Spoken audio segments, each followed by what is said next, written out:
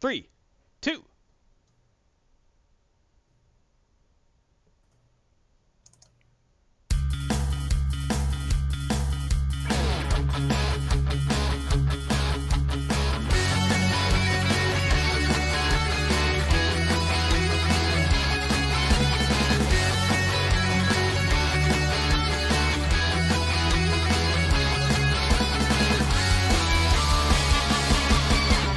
Good evening, everyone, and welcome to the Legion of live stream. Episode number 172, coming at your face the 21st of July, 2018. Beware, people, inappropriate touching of your mind is about to come at you. With your co-hosts for life, Alex Garthon Marsh and Brett Heathen Dog Grissomer. Hello, everyone. I'm not going to inappropriately touch your mind. I will. I'm going to inappropriately tickle it. Ooh, I like that. I'm going to give your brain some fist hickeys. Yeah, I did it. I don't even know what that means. It's a punch. Oh. It's a punch. Oh. That doesn't sound romantic.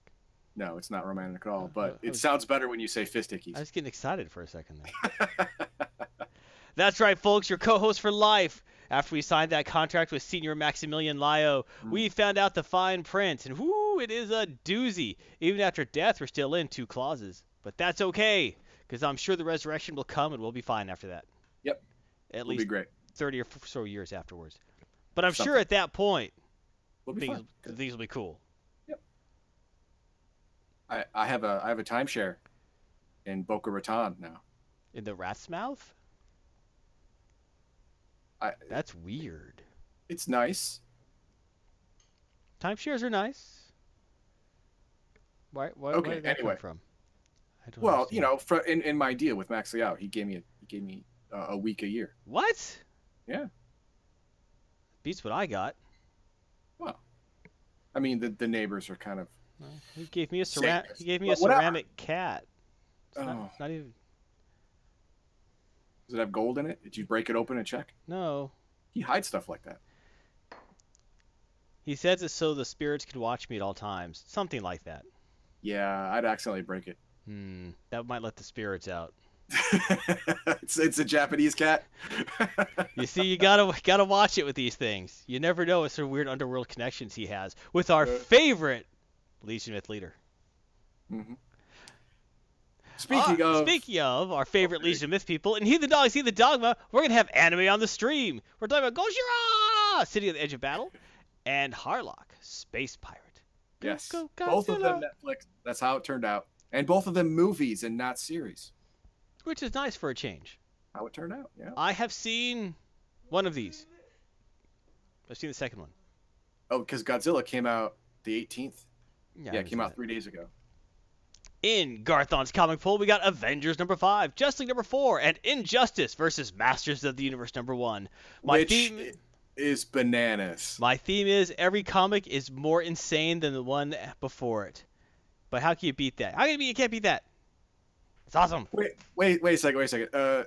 In the Avengers comic on the cover, I remember Captain America is riding in the back, all back seat in Ghost Rider's car. That's right.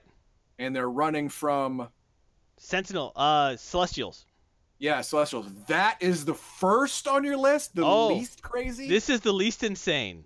Oh, wow. Okay. I guess one could argue the DC one, the Justice League is a little less insane, but no, it's not.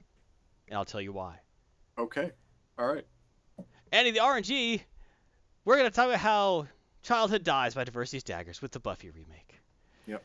We're going to talk all about that nonsense. Yeah, we'll get there. We're a very neutral political live stream, but there's some points. Come on. There's some bad stuff in there. And a special thank you to our top subscribers. Through Twitch, we got all these people. Look at that. You can be one of those people. If you're lucky, we'll let you be. Yes. No, I'm just kidding. Please like us. Through Patreon, we will accept even blood diamonds. We're not picky. We are not picky. You know, if you have some spare drug money lying around, we will take it. We'll clean it. We're not good at it. No. But we'll try. Yeah. I will just keep it, honestly, and spend it on things like video games. Well, no, I'll actually wash it first because it's probably got a whole ton of cocaine on it. DLC. You know, that Galgun package that, unlocks the Secret Secret was like $99, people. You know, It's not going to buy itself. not going to buy itself. But if you were part of a drug deal gone bad and you made it out with 2 extra cases of cash, I know some people who have some things that need to be bought. Just saying. Can make that cash disappear for you. We could do that. We are helpful that way. Please sure like, comment, follow, or subscribe. Thank you, Legion with loves you, especially our other top donors. Beldahar through Streamlabs, through all these things. We got lots of others through Streamlabs, a great way. Twitch cheers, the most easiest way to directly contribute to the streams, let you know what's going on. Through PayPal, Alan51, Maxim Love, Heathen Dog, and through video game donations. Thank you again, Beldahar. Yay. Like, subscribe, comment. All these fine places, Twitch, YouTube, Twitter, Discord, and the audio version through SoundCloud, iTunes, or Google Play Music. Bunk. As always, you can support many ways. Patreon, Streamlabs, PayPal, Getty Our Gear, shop.spreadshirt.com, or cheering through Twitch. Okay. And as always, the opinions expressed in this episode are solely the opinions of the individual host or commentator and are not representative of the entire Legion of Myth organization. While we make an effort to provide a family-friendly atmosphere, there may be the occasional use of foul or even offensive language. Thank you for your understanding and continued viewership. That was beautiful. It is beautiful in its own way. I can say no. Like, follow, and subscribe. Do you know what else brings you safety in an unsafe world? What? When you are hit by the slings and arrows of iniquity, when your fellow man seems full of naught but hatred, anger, disdain, distortions, and life itself crushes you under its boot heel like the pathetic bug you are, but you are not. You are one of the mighty, my friends. You are one of the chosen ones. And how I know this is because you, my friend, have heard the message of Heathen Dogs, Anime on the Stream. Outstanding. That was beautiful. That was beautiful. I'm touched. Thank you, everyone. Glad to see you here. Mind touching right there. It was good mind touching. You're fine. It was welcome mind touching. Stroke the cerebellum, baby. There you go. Today's Anime on the Stream, we doubled Netflix and double movies. That's right. That's right. It's gonna be good. You're gonna like it, especially the first one, because I'm really psyched about it. I like the way it went, and it is Godzilla: City on the Edge of Battle. This is the sequel to the Netflix Godzilla movie that came out months and months and months and months. Oh, it's actually a sequel then. Yes, it's number 2. So they're gonna fight the bigger Godzilla. You've forgotten as well. I reviewed it here on the stream. I know you reviewed the first one. Okay, good. And I saw the first one. Yes. Now, because I'm going to spoil the first one, obviously. No. Talking about the beginning of the second one, I'm actually going to give a recap of the first one. All right. And if you don't want to listen to it, I guess do that or something. I don't know. But first, we're going to get in the details of this.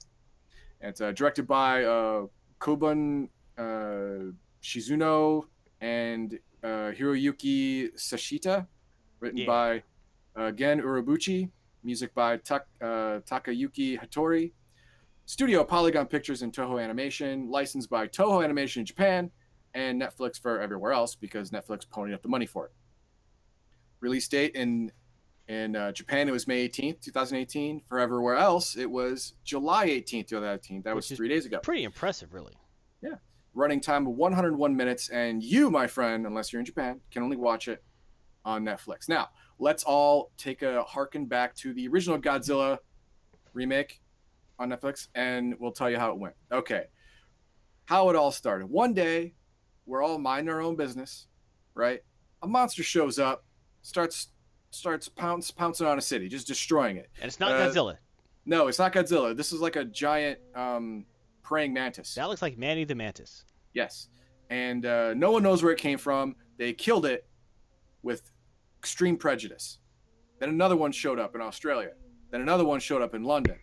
And I'm watching this thinking, Jesus, did someone check under the bed for a monster factory? I mean, did you check all the places? Because you just have to turn that place off and you'll be fine. The ocean's usually where they come from. That's full of bad things. Exactly. Well, and then it went on, and then aliens came. And they're like, oh, this is great. No. The EXIF aliens came and said, listen, man, this started happening in our place too. And then one main monster came, and we had to leave. And we're going to help you leave too. And another aliens came, the Bilusaldo, And they're like, the X-Sith are chumps. Well, they are. They're weak. They're stupid. We got this. We're gonna make a giant robot. They got a sissy space god. Exactly. We're gonna make a giant robot. Hell yeah. And we're gonna kill all your monster problems. Yeah, it'll be awesome. The giant robot never got turned on. It was destroyed before it got activated. That's awkward. Yeah, it was bad. So what they do? Well, that was it. That was the ball game. That was their last shot. They left. Both alien races, got together and built an Escape the Giant Murder Machine ship, which is Godzilla. And everyone set course for a planet that the X-Sith and the Bilusado all said, hey, you know what? This might be habitable. We should go there. Sweet. Okay. It wasn't habitable. Aww. They got there. It was like, oh, no. That sucks. That is very sad. So seeing a frozen ball of crap, they decided, you know what? Let's turn around and go back to Earth. I mean, by the time we get back, 20,000 years would have passed. Now, the reason being that is because they were flying at relativistic speeds. Right. They were flying close to light speed, so they had a time dilation problem. So it was only 10 years to this new planet for them, but 10,000 years had passed to the rest of the universe. So the 10 years back would be another 10 grand, 20 grand. The world's got to be right itself by that point, right? You would think things would be a lot better at this point. It's gotta. And nope. They got the whammy. Yeah. Somehow, Godzilla's still walking around, and the entire world has Godzilla traits. I mean, bark has turned into Godzilla scales. Animals look like miniature versions of Godzilla, only bird-like for birds. So and the plants have like razor-bladed leaves, and they're hard as Teflon. It's no joke. This whole he basically somehow terraformed the Earth into something completely inhospitable for everything but him. D-bag move, seriously. Pretty much, yeah. But our hero, which will come in later, he had a plan. Yeah. All the way to the crap planet and all the way back, he had a plan. He made a plan. He put it on the file server in the ship for free, for everyone could see. The government keep trying to take it down, but he keeps putting it back up. And it was a good, sound plan. How to kill Godzilla. And some of the X-Sith were like, this is might work. This is a pretty good plan. And then when they got to the Earth, they found Godzilla. They said, okay, let's put his plan into action. And they did it. It worked. They killed the giant thunder lizard from hell. Suck it. They killed him dead. Take that. So part 2 is about resettling Earth, right? Yeah, it has to be. Nope. Aww. That was not Godzilla. That was Godzilla baby. Aww. After the baby died, Godzilla woke up from a torpor or something. A mountain had grown on top of it. Shook off the mountain. Oh yeah, now Godzilla from 20,000 years ago didn't actually get old and die. Just got bigger. Yeah, more like Earth Dawn dragons, where they're ageless, where they just keep getting bigger. And he had 20,000 years to get bigger. He's over 300 meters tall now, 100,000 tons, and exceptionally nimble for a lady of her size. She almost like 90% of the party that went to Earth to kill the baby Godzilla, whom they thought was the real Godzilla, she killed all of them in like a swoop of her tail and one atomic breath. Yep. Dead. That's it. But Haruo is not deterred. Speaking of Haruo, he's our main character, Haruo Sakaki. Hello. All right. The guy who made the plan to kill Godzilla. His plan worked perfectly. It worked, yeah. If he had gone back in time 20,000 years, well, and hit the real Godzilla when it was the same size as the baby Godzilla, would have worked great. Because it worked great this time. But, now we got a bigger problem. You didn't think that was possible. But somehow he did it. He made a bigger problem. Now, he's still determined to kill the real Godzilla. Well, they got nowhere else to go at this point. Yeah, the people on the ship, they're out of contact with the ground crew. All they saw was this giant Godzilla get up, shoot everyone, tail whip everyone, and then no one's talking. Yep. So they figure, okay, we're going to give this 48 hours. And then if we don't find anybody, we're leaving, going somewhere. I don't know where, but here is not an option anymore. But he is now in command. He is the Supreme Commander of Ground Forces Earth because everyone who ranked above him is dead. So hey, that's one way to rank up. So the private's in charge. Well, like, sir, he's the guy who had the plan in the first place. Maybe it's not a bad idea. Right. So when the real Godzilla killed 90% of his men, he was wounded. And at the end of the first episode, he woke up in a hut with clay pots all around. Yes, and some crazy indigenous chicks. Yes, and the indigenous people are the Hotua. Right? They're a native human population. They've been here for 20,000 years. All right? So they've been living with all the monster attacks. Exactly. They've adapted to hide from monsters, and they've adapted to breathe the air in this environment and to survive basically Godzilla terraformed the entire Earth to be Australia. Deadly to most anything alive except a murderous monster. Pretty much that. Yeah, Australia's a very dangerous place. Yes, it is. Now, she takes the survivors, including Haru, to her village, which is underground, well hidden, and thermally encapsulated in a non-IR because Godzilla apparently can see heat. Well, yeah. Okay, great. Now, the elders tell the space survivors that listen, Godzilla's gonna crush you like a bug. It's what Godzilla plan. does. You got no plan. You got no hope. But you're not our enemy. No chance at all. Exactly. You're not our enemy. You're the enemy of Godzilla. And you know what? Godzilla's our enemy because Godzilla killed our god. Aw.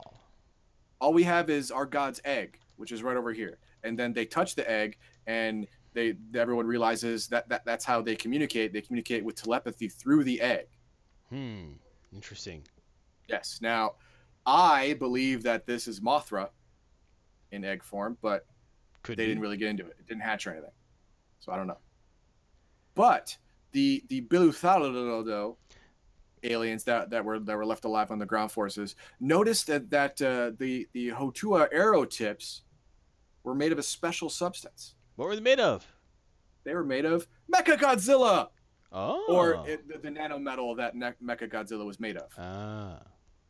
Now, they trace the energy signature back to the military installation where Mechagodzilla was created and was supposed to be launched at the base of what was Mount Fuji. 20,000 years changed the landscape a bit, so they couldn't find it right away. And the giant monsters.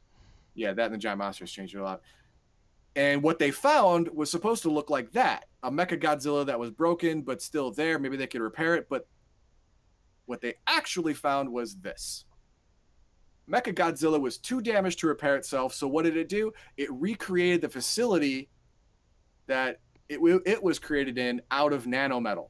It had 20,000 years to replicate nanometal. And nanometal is apparently really easy to replicate. It touches a substance. The nanobots go into the substance, change it into metal, and that's how it grows. That 20,000 years to make so much of itself that it's now city-sized. So could it remake the factory to remake the Mechagodzilla? No, because it took a brain blast with atomic energy from Godzilla when it was hit the first time 20,000 years ago. So it didn't have that capacity. Okay. By itself. It knew how to replicate itself and do an easy thing like the facility, not itself, which is an intricate, AI computer. It couldn't repair itself.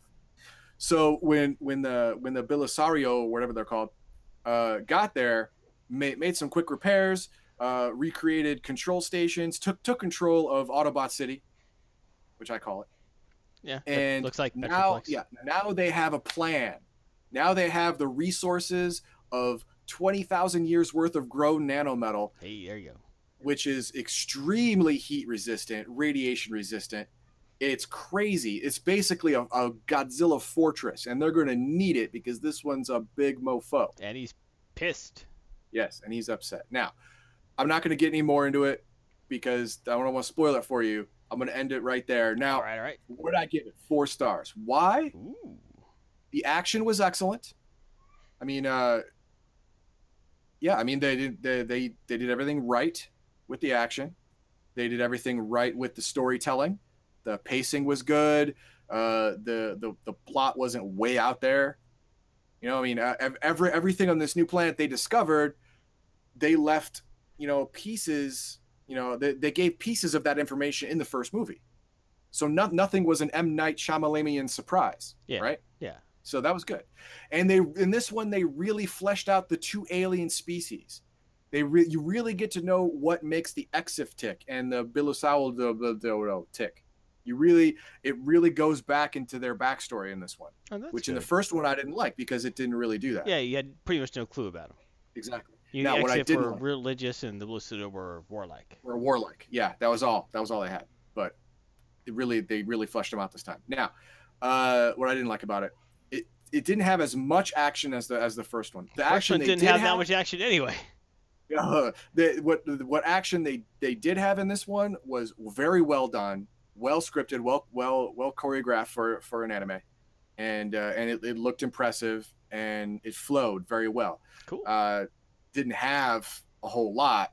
It had a lot in the beginning, a lot at the end, but the middle was all build up, so there wasn't really a whole lot of fighting in the middle, the whole middle of the movie. And this one's more about morality and ethics than it had to be. Well, I get Godzilla's always used as like a morality play or something. Yeah, but the human race is basically dead, man. There's no lesson to be learned here. They're dead. All right, now it's just an obstacle, and that's what it was in the first movie. Now I'm not talking about the morality of Godzilla. I'm talking about the morality of what would you become to defeat Godzilla? Would you become your own worst enemy? Type thing. Yeah. You know, what wouldn't you do? What line wouldn't you cross?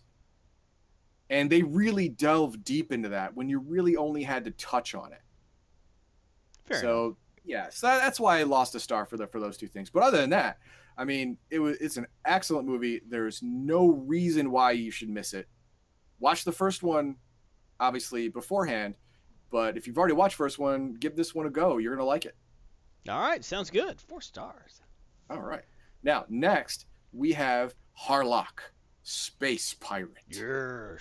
This is a remake of Captain Harlock from, 1972 or 8? I thought it was an 80s anime. No, I think it was 1978. It was the first iteration. I don't know. It's old. I could be wrong. Anyway, now, this is how it's set up. This is the future. Mankind discovers FTL. All right, it's more like a tesseract, like a teleportation type thing, but it's an FTL drive, and they spread out along the galaxy, and they plant themselves on habitable worlds, and the human race grows to 500 billion strong. 1978 TV series. I was right. 500 billion strong. That's a lot. It's a lot, but the universe apparently doesn't like people that much because all of the environments except for Earth started failing. Ooh. And it didn't explain why. I didn't like that, but it didn't explain why. It's just that everyone had to go back to Earth. Well, Earth can't handle 500 billion people. Can't. So that started the Homecoming War, where people who got there were like, no, we're going to land here. No, we're going to land here. You can't land here. You got 20 billion people with you. Well, you got 30 billion. So what? We're stronger than you. And then they started fighting. Fair enough. And then a couple of groups of people banded together and created the Gaia Sanction. Told everyone that, listen, Earth is off limits. Suck it. No one's getting it. You can't share. We're taking the ball. We're going home. No one's living on Earth. It's a sanctuary now. So the human race is dying out in space because there's just not enough room for everyone on Earth. Now, I would have waited until all but 5 billion people are dead, and then, yay, you're the lottery winners. You get to live on Earth now. But that's not how their minds go. But let's talk about the details of this. Written by Shinji Aramaki. Directed by Shinji Aramaki. Sorry. Written by Harutoshi Fukui, I think. Music by Tetsuya Takahashi. Studios Toei Animation, and helped by Marza Animation Planet. Licensed by Toei Animation Japan, and of course Netflix in the US because pay for it. Release date, the original release date was September 7, 2013, so this thing's almost 5 years old. Running time 111 minutes, and you can watch it, if you're not in Japan, on Netflix. Now let's talk about the main character, Captain Harlock. Look at him. He's badass. He's got an eye patch too. You can't see it because of his flowy hair, but he's got an eye patch. He's been an unstoppable pirate throughout all the known worlds for the last 100 years. Yeah. People And live longer in the future. No, they don't. Dread Pirate. No, he's the same guy from 100 years ago. Mutant. He is ageless. Robot. Nope, not a robot. You can keep going, but I'm going to keep going. I know. Okay, he and his crew have a plan to save humanity. Ooh, I like this. They have a plan. The Gaia Sanction does not like this plan, the Save Humanity plan. Well, no, that ruins their plans. It ruins their place in the universe, their power. You know, and they keep trying to kill him to stop him from doing his plan, but he keeps winning because that's what he does. He's the rooster, and they can't snuff the rooster, so what do? Well, you know, he ain't gonna die. They send in a traitor, a spy, a Aww. backstabbing bastard named Yama. His only mission is to kill Harlock. He has to get conscripted into his crew, earn Harlock's trust, and stab him in the back. That's his job. Everyone needs a job. Yeah, he's the younger brother of Isora, the Gaia sanctioned fleet commander for the Earth system. All right, so he's got pull. He's got pull in places. His brother sent him on this mission special. Oh, now, okay. Yama's got a bit of a dark past, little problems. Let's see. He caused an explosion that paralyzed his brother, basically killed the girl he loved as a kid, and because of this, he's got lots of issues. Well, it sounds like someone who, you know, you could trust to be an assassin. Well, just saying, he's killed before. Exactly. Speaking of trust, next slide. No, there's that. Speaking of the next main character, the ship. The ship is the main character. It's a cool ship. The Arcadia. It's an excellent redesign. It is. Wow. It's just freaking wow. It's powered by dark matter, right? Yes. There were 4 ships that the Gaia Sanction created to protect the Earth from everyone. They are all powered by dark matter by the last of a dying alien species who had harnessed dark matter from like way back. Mm-hmm. They were able to make 4 ships, and Harlock took one, and he made it into his pirate vessel, and he destroyed the other 3. And he put a skull on it, 'cause that's cool. Yes. The ship, because of the dark matter, is self-regenerating. You shoot it, it heals very quickly. That's nice. And if we look at clip number 1, we will see if you have a healing ship, you can do maneuvers that would normally be considered cuckoo bananas crazy. Such as... take him out. Yowza! Crack, crack, crack, crack, crack. Heck with your ship. Yep. Painful. That was cool. It was cool, wasn't it? All right, now, it's basically a tank, but it handles like a sports car. I mean, he can pivot, he can stop on a dime, he can turn like he's on a freaking unicycle in this thing. It defies all physics. So he's got the best stuff. It's powered by dark matter. That's why. Yeah. That's the reason. That's the explanation. That's all you need to know. We're not going to go into it. Dark matter, done. Well, they explain it a little bit, so as not to say it's dark matter. Shut up. No, they actually say it's dark matter. It can actually manipulate gravity, and it was very much like the TV series Andromeda. Remember that one with Kevin Sorbo? How could I forget Kevin Sorbo? Okay, the reason the Andromeda could turn and pivot so well is because it had gravitic manipulation generators, which made it seem like it only had 6 ounces of mass, which is convenient. Yeah, so that's kind of what it does. I mean, he can increase or decrease the apparent mass of his ship at will. So when he hits someone, he can increase the mass, and when he wants to turn, run away, or do a daring maneuver, he decreases the apparent mass, and then he can perform this maneuver on regular engines. Now, very nice. I was talking about earlier the whole trust issue thing. Yes. And we're going to get into that now because Isora, Yama's big brother, doesn't really trust his little brother to get this thing done. Oh. Never really thought he was going to do it. So, yeah, his plan the entire time was to trick Harlock into the Earth system and then kill him with overwhelming force. Like, I don't know, 500 ships at one time. That's not a bad plan. killing his brother in the process, but he doesn't really care. Yeah, his brother did take his legs. Yes, Isora has issues as well.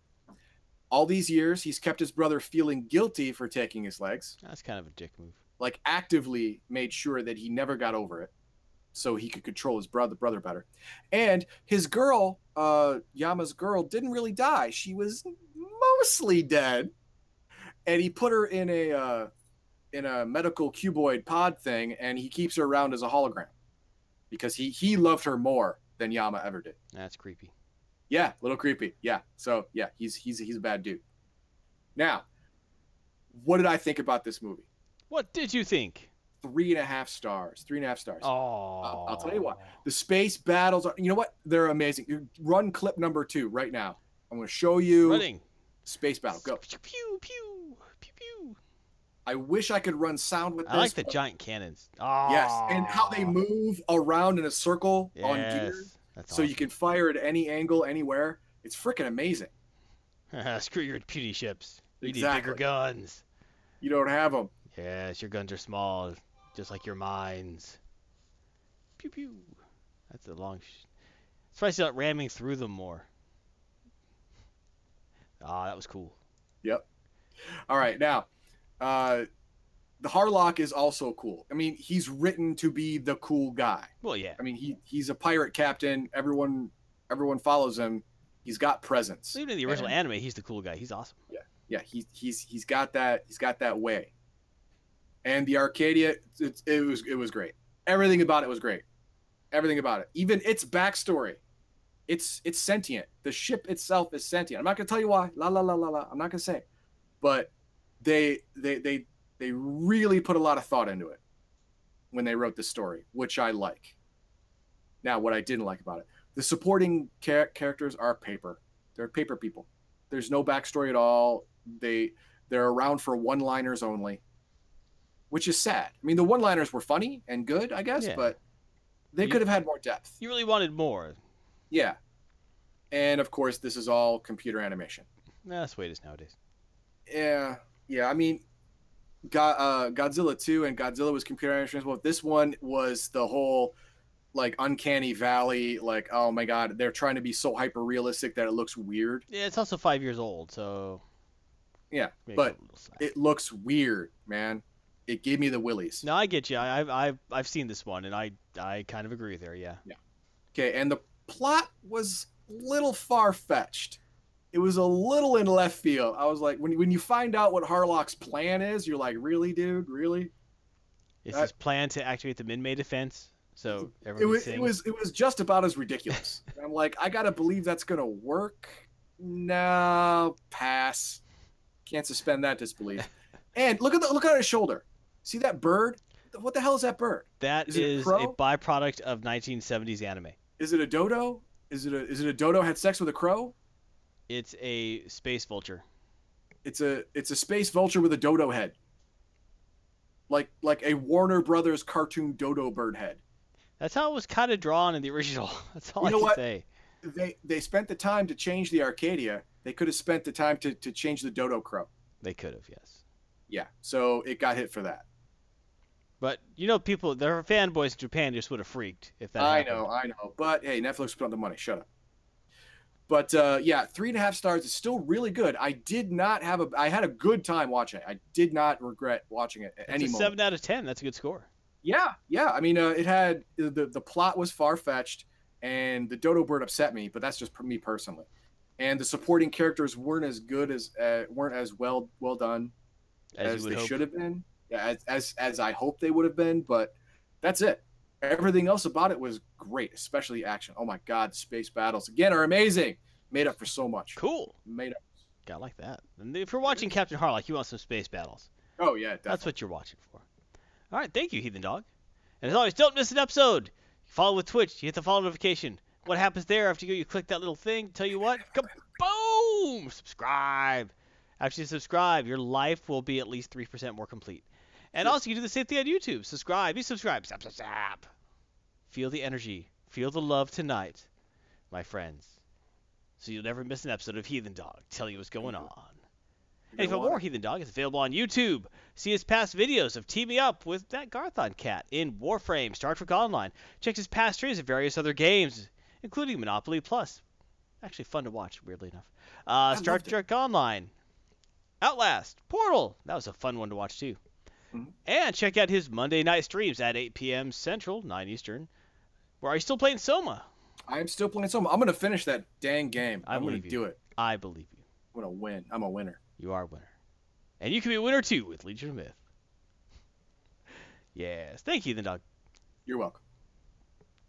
And now, ladies and gentlemen, I believe it is time.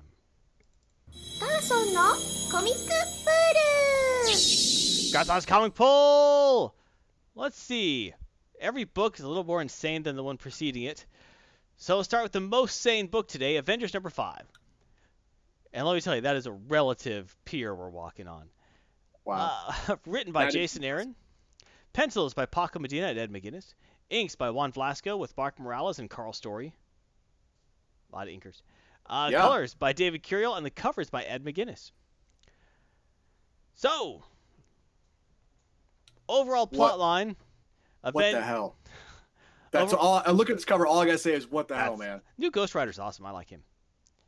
The overall plot line is Celestials are dying, and these ancient proto-Celestials, like the very last group of them, showed up to Earth, and they decided to kill everyone. And Loki's. Why? I'm getting there. Oh, okay. And Loki's in charge of them. Why? Sure. We'll find out. First, the Avengers start going back to fight back. There's all these crazy bug things coming out. In this issue, find out the crazy bug infection was actually caused when the first Celestial, giant space robot god thing, fell from the sky to Earth billions of years ago. When Earth was full of proto-cavemen, actually even before that. Wait, did they retcon the Celestials again? I thought the Celestials took the proto-cavemen and made the Eternals and the Inhumans. Yes, that was later. Oh. This is like a proto, like the first Celestial got some weird space herpes. Oh. And which are like been having sex with black holes. I'm telling you. But these big creepy black bugs are all full of it, you know. And he was sick, puking, dying, fell to Earth, puked up the last of his black celestial blood, and freaking died. They're the primordial ooze. This is all. Now, this history is according to Loki, telling Captain America, like, you know how pathetic you people are? Here's the real history of your planet. So, this proto-celestial, the first one, bites it on the planet. And spreads his genetic material all over the place. Right. So, basically, that mixes with the celestial ooze, or the primordial ooze, and that's where life starts on the planet. Billions of years after that, the other Celestials are like, hey, where'd Bob go? Anyone see Bob? Anyone? I haven't seen him in like forever, man. Man, I went to his house. There's like mail stacking up. So the first Celestial's lover comes up. Another giant proto-Celestial. Wait, shouldn't she be dead too? I mean, she gave him herpes, said it's right? a he. Well, no, he got the infection, like going through, maybe, I don't know, they don't have, they're sexless anyway. But he got this, the first proto-Celestial got this infection, like, just in space. Like, he went through some dark matter cloud or something, and that's when he got it. Okay. It was just floating around on its own. The infection used to take energy from, like, devouring planets and dying suns and things like that. But it found Celestials are full of energy. Good. Oh, yeah. So, the lover of the first one shows up billions of years later. It's like 65 million BC. And he's like, yo, Bob, are you... Oh, crap, you're dead. And then he starts getting hit in the head by Odin. And the year 65 million BC Avengers, which were the Star Brand Hulk, the... What? This was a whole separate series. What? Well, the Star Brand is Earth's natural defense. And the Star Brand in prehistoric times basically looked like the Hulk. Except dumber and grayer. Also, there was the Phoenix Force, Odin, the Black Panther Spirit, the... who else was there? There were no Panthers yet. Oh, my God. Doesn't matter. basically the Ghost Rider, the Spirit of Vengeance was there. No, he wouldn't. Hey, don't start bringing logic into these things. No. He rode a flaming woolly mammoth. Yep. I'm out. I told you. This is the first one, and you said this is sane? This is the sanest one. This is just backstory. You know what? Toast to you.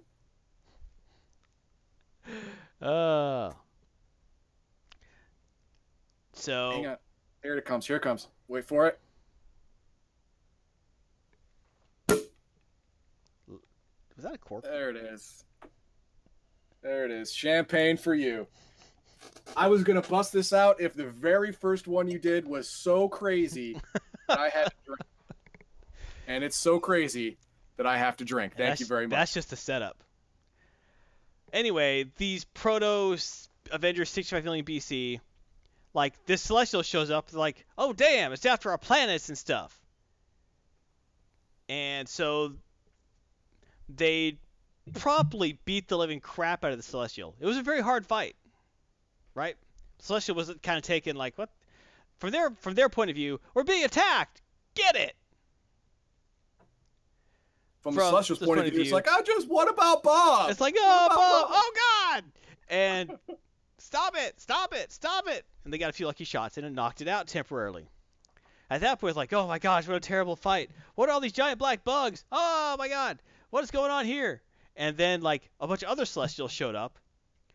And they're like, hey, where'd Carl go? You didn't see Carl? He went after Bob. And the other guys all showed up. The prehistoric Avengers look up like, oh crap. Because all these others showed up. Like, they barely took one. And it's just sleeping. Yeah. But when it fell, the infection got on it. Uh-oh. So the other Celestials kind of look at it. Oh, okay. Look at the Avengers and the proto-Avengers and kind of like, yeah, we're out. And they leave. Like, we don't even look. There's a dude riding a flaming woolly mammoth. We're out. Yep, done. So they left. They were Why done. didn't they just destroy the Earth, the source of an infection that obviously can kill them? That's Loki actually mentions that and says no one knows why. Because Celestials are basically stupid. They're insane. They're Celestials. Yeah. They have these. Maybe they didn't want. They knew to do that they'd have to kill their own, and they refused to do that, even if they were infected. So they leave. And the one they knocked out gets full of the infected stuff, and basically the little bugs decide to just suck on the juice of that thing for the next 70 million years, 65 million, give or take. So at this point, the bugs are popping up because they ran out of juice. Pretty much, stuff's happening. The universe is dying. The last group of Celestials is showing back up to finally kick the hell out of Earth because they're tired of this crap. And under Loki's watch, the universe is dying. Don't even worry about it. Okay. All right. Yep. I'll just drink some more. All right. You know how in the DC universe they broke the source wall? Pretty much the same thing happened in the Marvel universe. Of course. Yeah. That sounds perfect. Yeah. So all this crazy stuff's happening. The last group of Celestials have shown up, and they're like, Loki basically. I think Loki basically told him, hey, if you kill everything on the Earth, you'll be able to get, find a cure, or at least take out the people who start all this crap. So that's what they're down for. And that's just the setup. This is how they get to where we're at. In the last issue, Captain America, they decide to launch a plan where they're going to basically throw teleporter bombs at the Celestials and teleport them into the sun. Teleporter bombs. Oh yeah, Celestials in the sun. That's gonna work. No, it's not. No, not even a little bit. See, you and I know immediately that's not gonna work, but that's the best they got. And sad thing is, they actually grab Captain America. They're like, oh, we can't do it now. The Earth is doomed. He's like, do it anyway. I'm a soldier. I'm willing to take the. Oh no, Cap! And they do it. Boom! He's in the sun. But he's with Loki. And he's in like a force field bubble. Loki's like, see, aren't I nice? I'm sure you didn't die in the sun from your idiot friends. I practice ancient magic. Going into the sun is not going to stop me.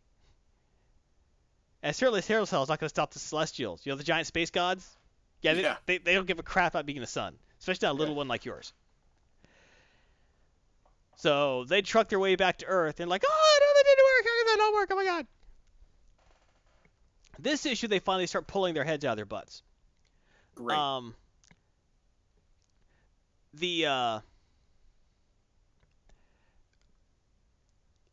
Ghost Rider ends up like following like Cap and Loki, like trying to stay hidden to try and like maybe rescue Cap or something. And he's overhearing all this stuff and about what have the Celestials and everything. He's like, oh gosh, so we're basically like God's puke. It makes sense.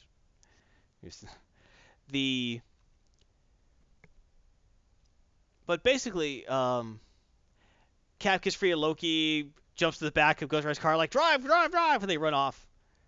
They end up like he ends up getting attacked by the Celestials. The car crashes. They start trying to save some people because they're taking the town. Ghost Rider jumps in a tractor, which like the wheels flame up and everything. It's like these Ghost Rider tractor rescuing people in Russia. Awesome. Yeehaw.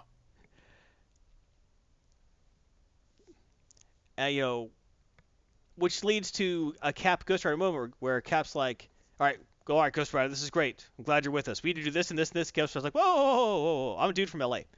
I'm the Spirit of Vengeance, I guess, because I'm kind of new at this still, but that's beyond my level. I'm down here. You're up here with the Avengers. I'm down here. I'm Ghost Ridering things, I drive a car. And a tractor. I stop drug dealers. That's what I do. And Cap's like, you just made a flaming tractor just by sitting on it. You're probably the most powerful version of Ghost Rider I've ever seen, and I've seen 4 of them. He's like, really? It's like, yes. I've never seen that much a Ghost Rider who could just do that without even thinking about it.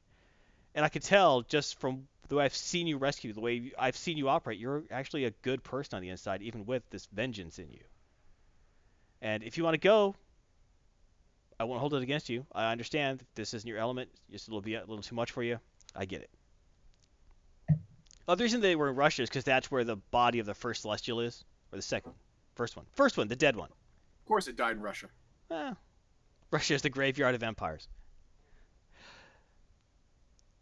So Ghost Rider's like, all right, maybe I can do something here.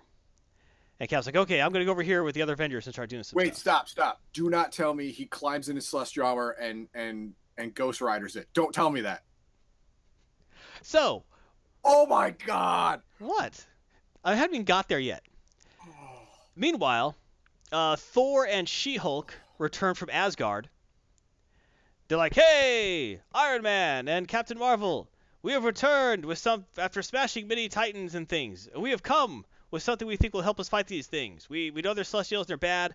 Odin said he fought them 65 million years ago, and he said to leave them the hell alone and to run for our lives. Screw him. So what we did was we got this fruit, which means She-Hulk are going to eat, and it'll give us power to equalize that of the Celestials. Really? From fruit? It's magic. You're just real fruit. Sure.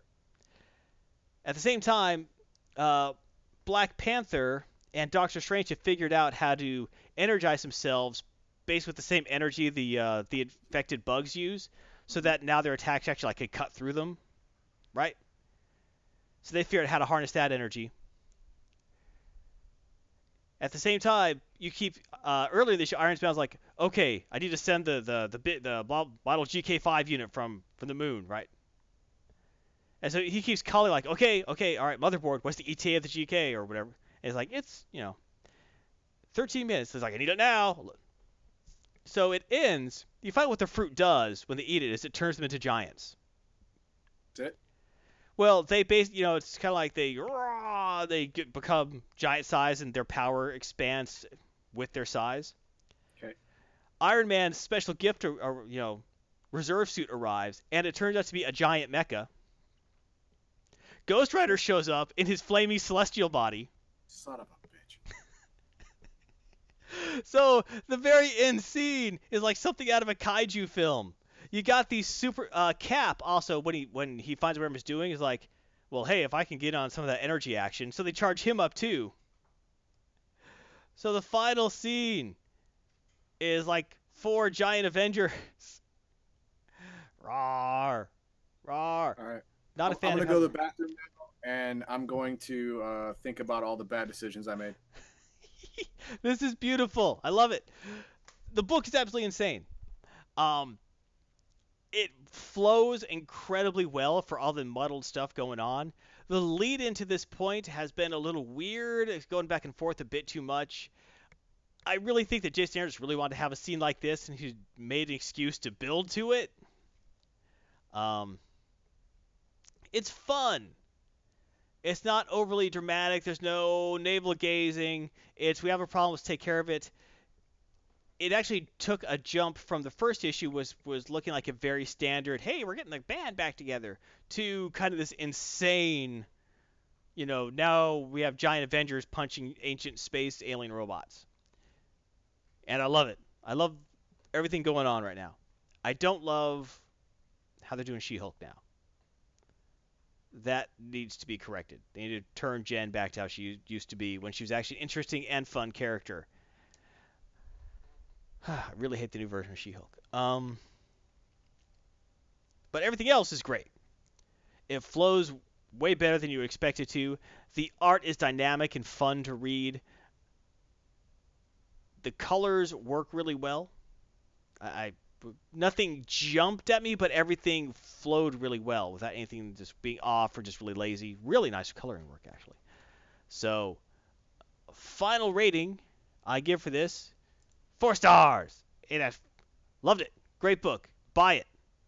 Or wait for the trade to come out since we're on issue 4 already. It's just insane enough where you gotta read it. It's great.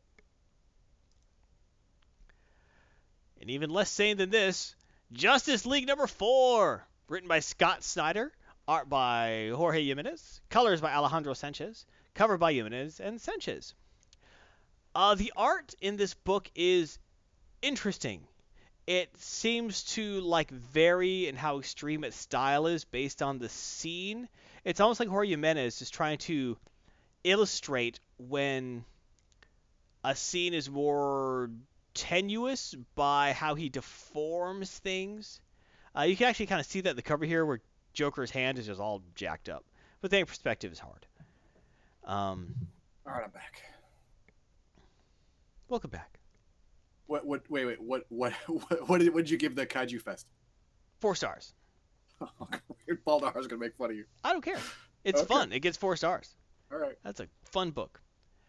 So far, what's happened in Justice League, the source wall that basically is like the barrier between all universes is broken. There's some universal secret that Lex Luthor has gotten a hold of that has shaken him to the core, and it looks like he's decided the universe has to go. He's reunited the Legion of Doom back together. Of course, got the band back together. What about Lex? I thought he was supposed to be the leader of Legion of Doom. He is. Oh. Joker's just on the cover for some reason. Oh, okay. Gotcha. Honestly, that's the big issue I have is why is Joker taking issues from Lex Luthor for any reason? For any kind of extended period of time? I guess if Joker thinks it'll be funny enough in the end, maybe he thinks in helping Lex in the universe and then thinking it'll never actually work is the best joke ever. I could see some reasoning along those lines, maybe. But or he's got a joke that he wants to tell the seconds before the universe ends, and it ends right before the punchline. That's the joke. Yeah, something like that. Some insane thing like that is the Joker's real motivation. But there's all sorts of crap hitting the wall at once in this issue. So Superman and Martian Manhunter have gone off in outer space to fight back against some sort of space celestial horde. To stop the bad stuff from coming out of the broken source wall. They're actually at the wall fighting. While they're doing that, there were micro ships inside their brains. I'm sorry. The one inside Martian Manhunter's brain was being piloted by Hawkgirl. The one inside Superman's head was being piloted by Batman. Oh, sure. Yep. Why not? Yeah. But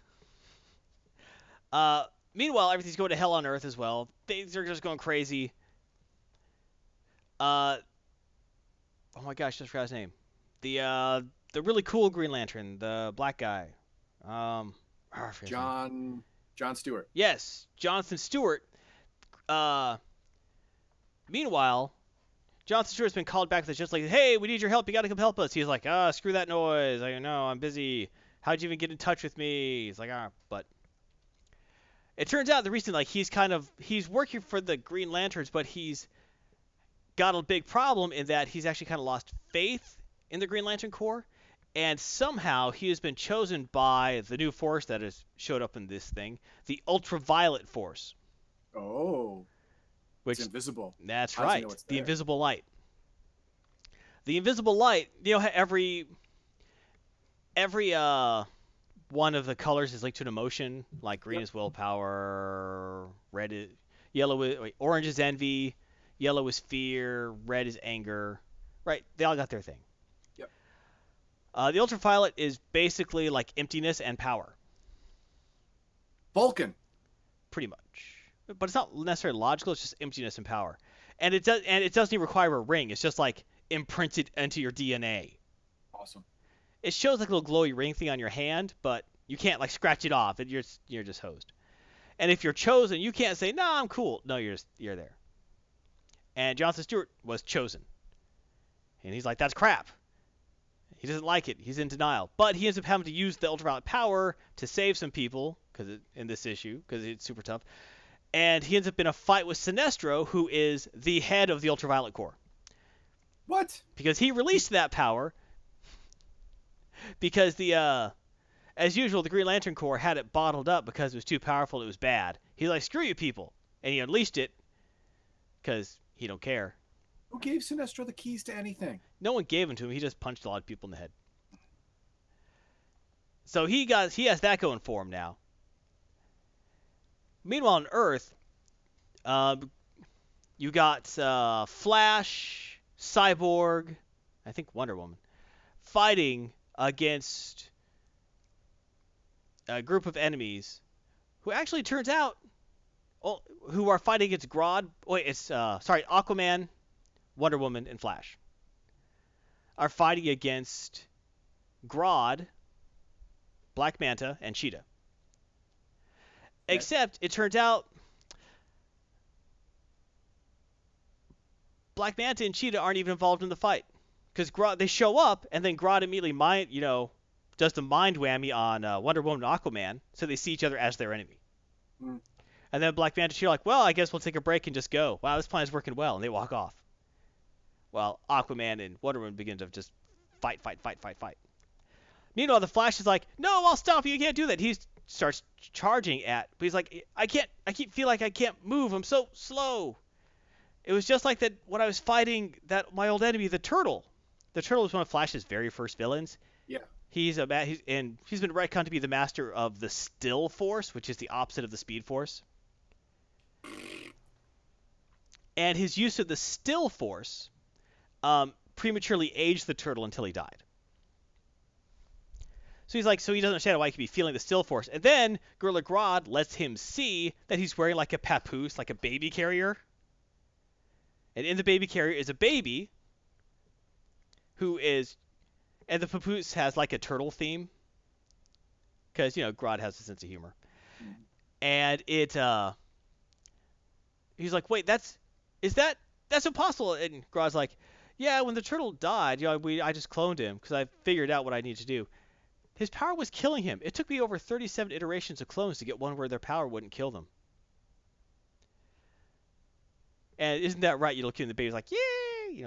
He's a happy baby being a Flash arch-villain with the big, evil, mind-controlling gorilla. Who actually they give like a 2-page backstory to Grodd. And it's actually like one of the best things I've read from Grodd. Like, he was like a young runt in Gorilla City and the other gorillas would pick on him. But he was the Rudolph of Gorilla City. Pretty much, but he had mental powers like they didn't have, and he didn't let them know. And the people outside didn't know about humans because they're like, I was like, maybe we should make contact with humans, make peace with them. And he knew that they were evil because you see him like go to this cave. He found an explorer who had wandered into Gorilla City, and the guy's like, please just let me. My feet are worn through. I can see the bones. Please let me stop dancing. Right? And Grodd's the narration is Grodd, when he met the man offered him food. and his first thoughts were that he wanted to be friends. But looking deeper, Grodd saw that he wanted to also capture Grodd and turn him into a display on a circus where he'd be forced to dance for people. So now he dances for Grodd. And when the guy's panicking, Grodd just looks at him, dance faster. So that's, Grodd hates people. Yeah, got it. Check. He believes all people are completely evil on the inside. And they got to go. So they figure out, like as a big group, that, or Flash, like basically, Sinestro shows up as fighting John, the Green Lantern. Superman and Martian Manhunter are fighting back against the Horde at the Source Wall. The little ships, meanwhile, in the little ships inside their brain, Joker pops up behind Hawkgirl. This was last issue. Knocks the crap out of her as he sneak attacks her. He takes over the ship. Lex Luthor pops up behind Batman. And ends up basically ejects him out of the ship. Poof, you're gone. Yeah, I'm still a little fuzzy on the reason that there were little tiny ships. I don't remember what it was. I think my brain honestly wouldn't allow me to accept what it was. Okay. All right. I think my brain shut that out. Because like I said, sure. I'm not sure if this is brilliant or insane. I'm pretty sure it's the latter. I also just little snippets where of backstory where you see Lex Luthor find like some doorway in the middle that he didn't expect that has a strange symbol on it. That's when he got the clue that like the world, like whatever, it shook his belief of the universe and it has to go now. So they beat down those guys. Well, Hawkgirl gets beaten the crap out of. Then Joker takes over the ship inside Martian Manhunter's head. The Batman gets ejected, and then Lex Luthor takes. So Batman's going to be back. Lex takes over the ship inside Supes' head, and so they both like clamp onto their brains, and instead of like using the ships to protect their brains from mind control, they flip the switch and they just take control of the dudes. Woohoo! Now Lex controls Superman, and Joker controls Martian Manhunter. Awesome. And they're going to do some bad stuff. Because now they're on the side of the Force Wall. Well, that's... Right before that, it was like, Flash, stop fighting Grodd. Because they figure out that somehow... Sinestro's talking about how once they stop the universe... Because the way things are progressing, things keep changing. If they could stop that change, he could release the full force of the ultraviolet ring... and call the ultraviolet full throughout time. And all that to say. So they basically use Flash fighting the Turtle because the Turtle keeps... The way he powers up is basically by reacting to the Speed Force. Mm-hmm. So the more Flash is, no, I got to get it. It's just trying harder and harder to keep pushing the Speed Force. It just he's powering up the Turtle, who mega powers the Still Force, and they actually are able to amplify that to stop universal expansion, which also stops the current state of the wall, which also allows Sinestro to call all the Ultraviolet Corps. So basically ends with the villains essentially have won at this point. They have Martian Manhunter, they have Superman, they've stopped the universe. So whatever Luthor is sure had to be done to save or destroy the universe, I'm not sure what he's up to. They got it. They're there. Right up on the next issue, where I'm sure Batman's going to, have a rebreather on the outside of the ship. Be like, I will stop you, Lex. And he's got a utility belt. Of course he's got a rebreather. Yeah, he'll be fine. So there's just so much going on in this. And like saying earlier, Jorge Jimenez does this great job of, like, the way he draws things. He will take perspective or anatomy and he'll distort things to show certain action. Not like the stupid I'm punching so my arm is a blur now and it's all whippy, that kind of crap. But as like when Martian Manhunter and Superman are taken over, like their faces distort and they're like even their anatomy seems more contorted now because they're twisted on the inside. As people like do things, you see this kind of action, and it happens to environments as well. And I think that's on purpose, showing the difference between a more normal state to a more insane state. Hey, Duncan, good to see you. So that's a neat trick they're playing with there when it works. And usually it does. But Scott Snyder loves big, overcomplicated insanity, and that's what he's throwing at you. Yeah. It's actually more followable to me than Dark Knight's Metal, where I just rolled my eyes too much. This is kind of interesting. It really rides the line with the way the supervillains are set up and everything, where it's not quite falling into Super Friends territory, but you can see where it could, where it's too much. Why are these guys even working together? Right. And there's little bits of humor, but it's never there. It's always a little too dark, a little too serious for that.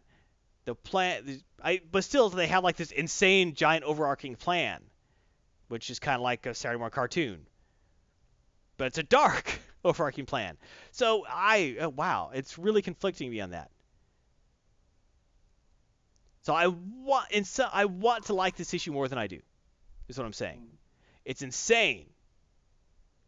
It's just all over the place. It's full of really dynamic ideas. But I don't love it. I wish I did. I wish I loved it. It's a way above average comic, though, so I'll get 3.5 stars.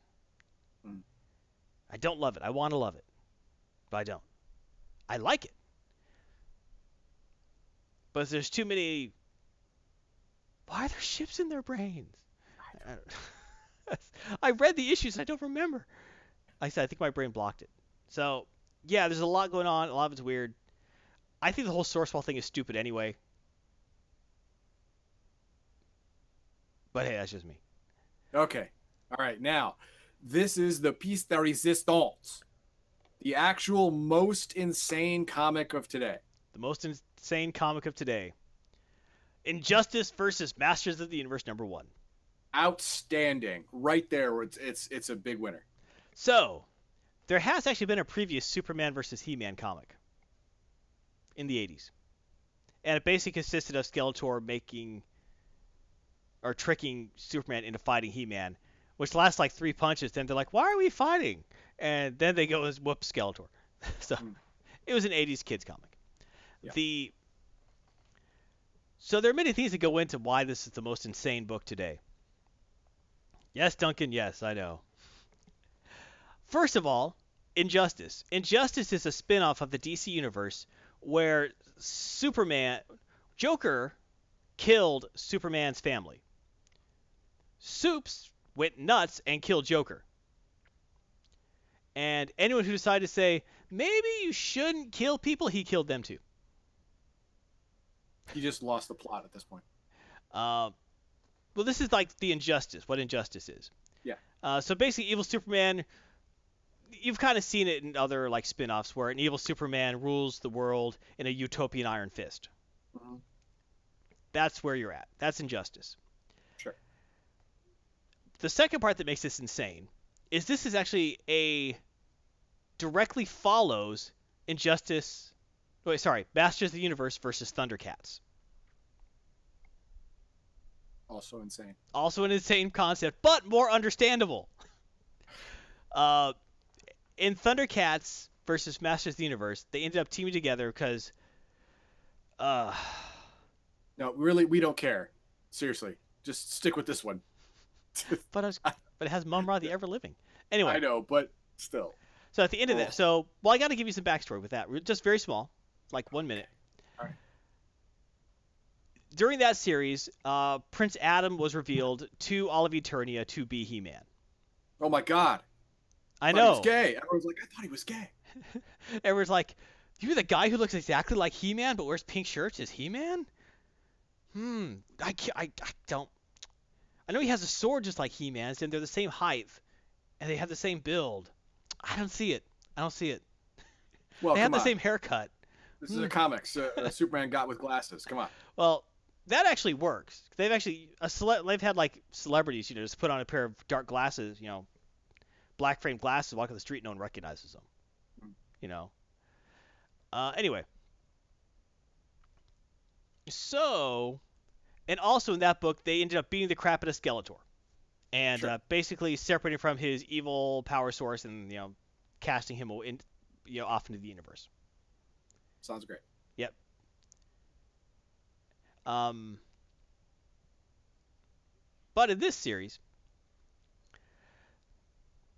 it starts off with Zodiac of the Master of the Universe. The guy had like a bug eye helmet, had a chair he flew around in.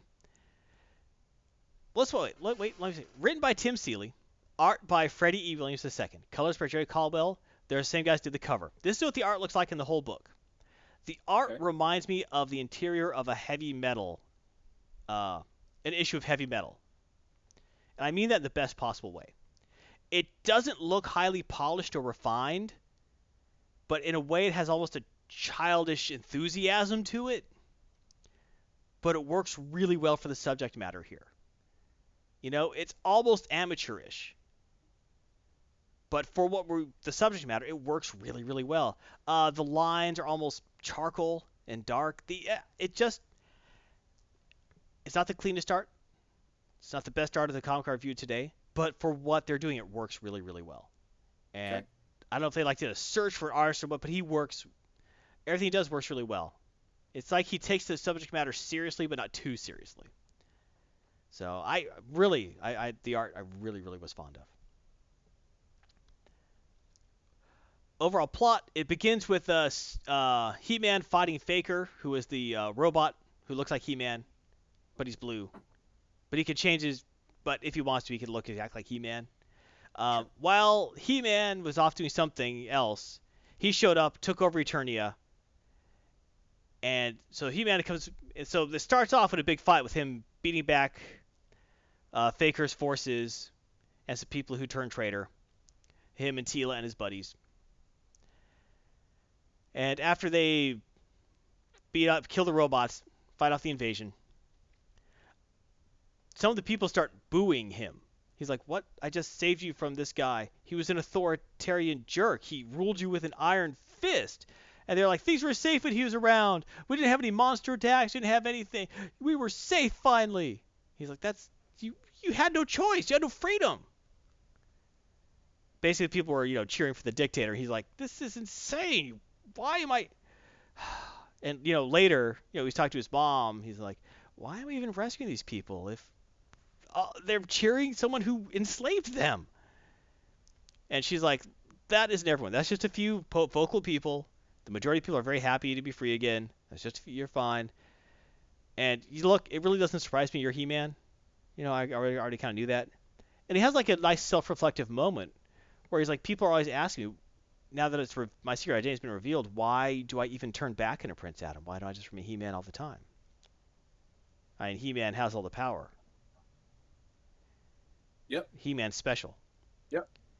You're just a good-for-nothing little douchey prince boy. Right. And, she tells him, well, because the world needs Prince Adam. This is a place for him. And she says, and I think Prince Adam's pretty special, too. Typical mom. Of course you do, mommy. But I thought that the way it was written was actually a really nice moment. It very much is Duncan says it's Reddit. No, don't worry, baby. It's Reddit. Yeah. Not real. That's pretty much what it is. That's good, Duncan. But I think it's a kind of a callback to the why does Superman ever become Clark Kent? Clark Kent's this pathetic loser. Why would he do that when he could be Superman the whole time? Because he is Clark Kent. He is Superman. There's obviously some people make the argument Superman puts on the Clark Kent suit. No, he is Clark Kent. That's what he was raised as. He's humble, he's kind, he's generous. Just because he also has phenomenal cosmic power doesn't take that away. And that's, I think, the lesson I was trying. They're probably eventually going to show with Prince Adam that he is important, he's needed. It's not the might of your sword that makes you powerful. It's the core of your being. I think they're getting it, but unless you're He-Man, then yeah. Then you have the power. Yeah. The power of Grayskull. I'm sorry. So, there's some conversation like what's gone on, like a brief thing, like, oh, you had that happened with those weird cat people. Yeah, because people are like, you know what? We like the other guy better. When you're around, we got attacked by some weird mummy and it's all minions. So they actually make sure to bring up the Thundercats thing without directly saying it. Um, Meanwhile, after that they plan a celebration for He-Man returning and rescuing the kingdom. And there's a mysterious person in the shadows, like, this could be exactly the person we need. And they end up, after he talks with his mom, they end up kidnapping him. And the people who kidnapped him was Zatanna and a bunch of Justice League dudes. Got Batman. Well, he also got a bunch of weird collection of like heroes and villains. You got Batman, you got Harley, you got a few others. Got Zatanna, of course. You got a ragtag group of supers from the DC universe. Sure. And they're like, "Wait, why have you kidnapped me?" And they're like, "Whoa, okay, calm down. We just had to talk to you alone. You're such my proxy with Snarf. Well, there are 1,000 hells we don't deal with that guy." Aw. And they, also he's teamed up. Boss Man's on his side now. And Swamp Thing is with the DC guys. That comes up later. So he's like, "So what's going on?" And they say, "Okay, here's what happened." They basically explain the backstory of what happened with Superman turning evil. This guy's super powerful, like super, super powerful, but he has one weakness, and it's magic, and that's something you got. So we're hoping you could help us with our problem, and beat the crap out of this dude for us. At which point Teela busts in. It's like, "I knew I couldn't leave you alone. You ought to get yourself captured in like 10 minutes if I leave you alone." So there's a very, very, very brief fight until Moss Man stops Teela and says, Swamp Thing basically says, "No, we're telling the truth." And Moss Man's like, "They're telling the truth." They're both members of the Council of the Green. Yeah. So, or Council, anyway, they're both part of the same like plant collective. Yeah, got it. I thought that was pretty clever to make Moss Man part of the Green Council, whatever it is. But I thought that was pretty clever to actually bring that in. So they're both like, "Hey, and we've communicated on like the plant level where there are no lies, and yeah, where he's legit, and we know you're legit, and everything's cool." So while that's going on, you get little glimpses of what's happening in the DC Injustice universe. Yeah, and there's like some kids, like they find a Superman symbol on a wall, and one of them's like, "Ah, man, I remember my dad said that symbol used to stand for hope." Like, "Yeah, now it stands for nothing but a jerk, man." And they go to deface it, and all of a sudden, like, they're about to do something to it when Wonder Woman, evil Wonder Woman, shows up and is like, "You've been found guilty of a pre-crime, vandalism of a sacred symbol," and she, off camera kills them all. Sounds about right. And Superman's like, "Ah, yes, this is going well. We finally have a free society, one free from crime, with our new pre-crime systems that we have done." And then, and our new, and I know that you would agree with this, Bruce. You always wanted that, and thanks to your help, we've made this even more efficient. And you see they got Batman, like, strapped to, like, a chair with, like, the mind control trios, and he's like, "Crime beginning, threat level A," basically you're routing all the crime through Batman's head so he could run predictive algorithms and tell them how to dispense justice. He's like, "Criminal detected on crossroads of blah, blah, blah. Fear level B, superstition level A, recommended fear." So, and then, there's a voice behind evil Superman. It's like, yes, my help has been most useful to you, hasn't it, my lord?" And Superman turns around, there's like a weak and emaciated Skeletor. His staff's like broken. He's like, yeah, you've been helpful and stuff, yeah. It's like, "When you found me near death in outer space, I thank you for taking me in so we can be useful to one another." So, Skeletor's basically, creepy, trying to basically do the evil henchman thing, where he's like, "I will gain power soon, though." Because he actually warns him, that where I'm from, there's, a really powerful guy. He uses a lot of magic, and you might want to go stop him as soon as you can. You should really think about this, because he's bad. and he will fight you. He's all magical and stuff. Superman's like, don't worry, I'm already on that. I already know. And then you see, because the Zodiac guy was like setting the scene, flying through space, because he's trying to get back to Eternity to warn everyone, and then you see him get taken out by an unseen force. So he gets killed in outer space and never was able to warn them. Aw. Yep. It's also revealed the Batman, who is with the DC people, like helping them out get He-Man, is actually Nightwing, who's taken over the mantle of the Bat, because Right. Batman's strapped to a chair. A lot of other little things going on in this issue. So far, so crazy. Yeah, this is a lot of weird stuff happening at once. This is very much like the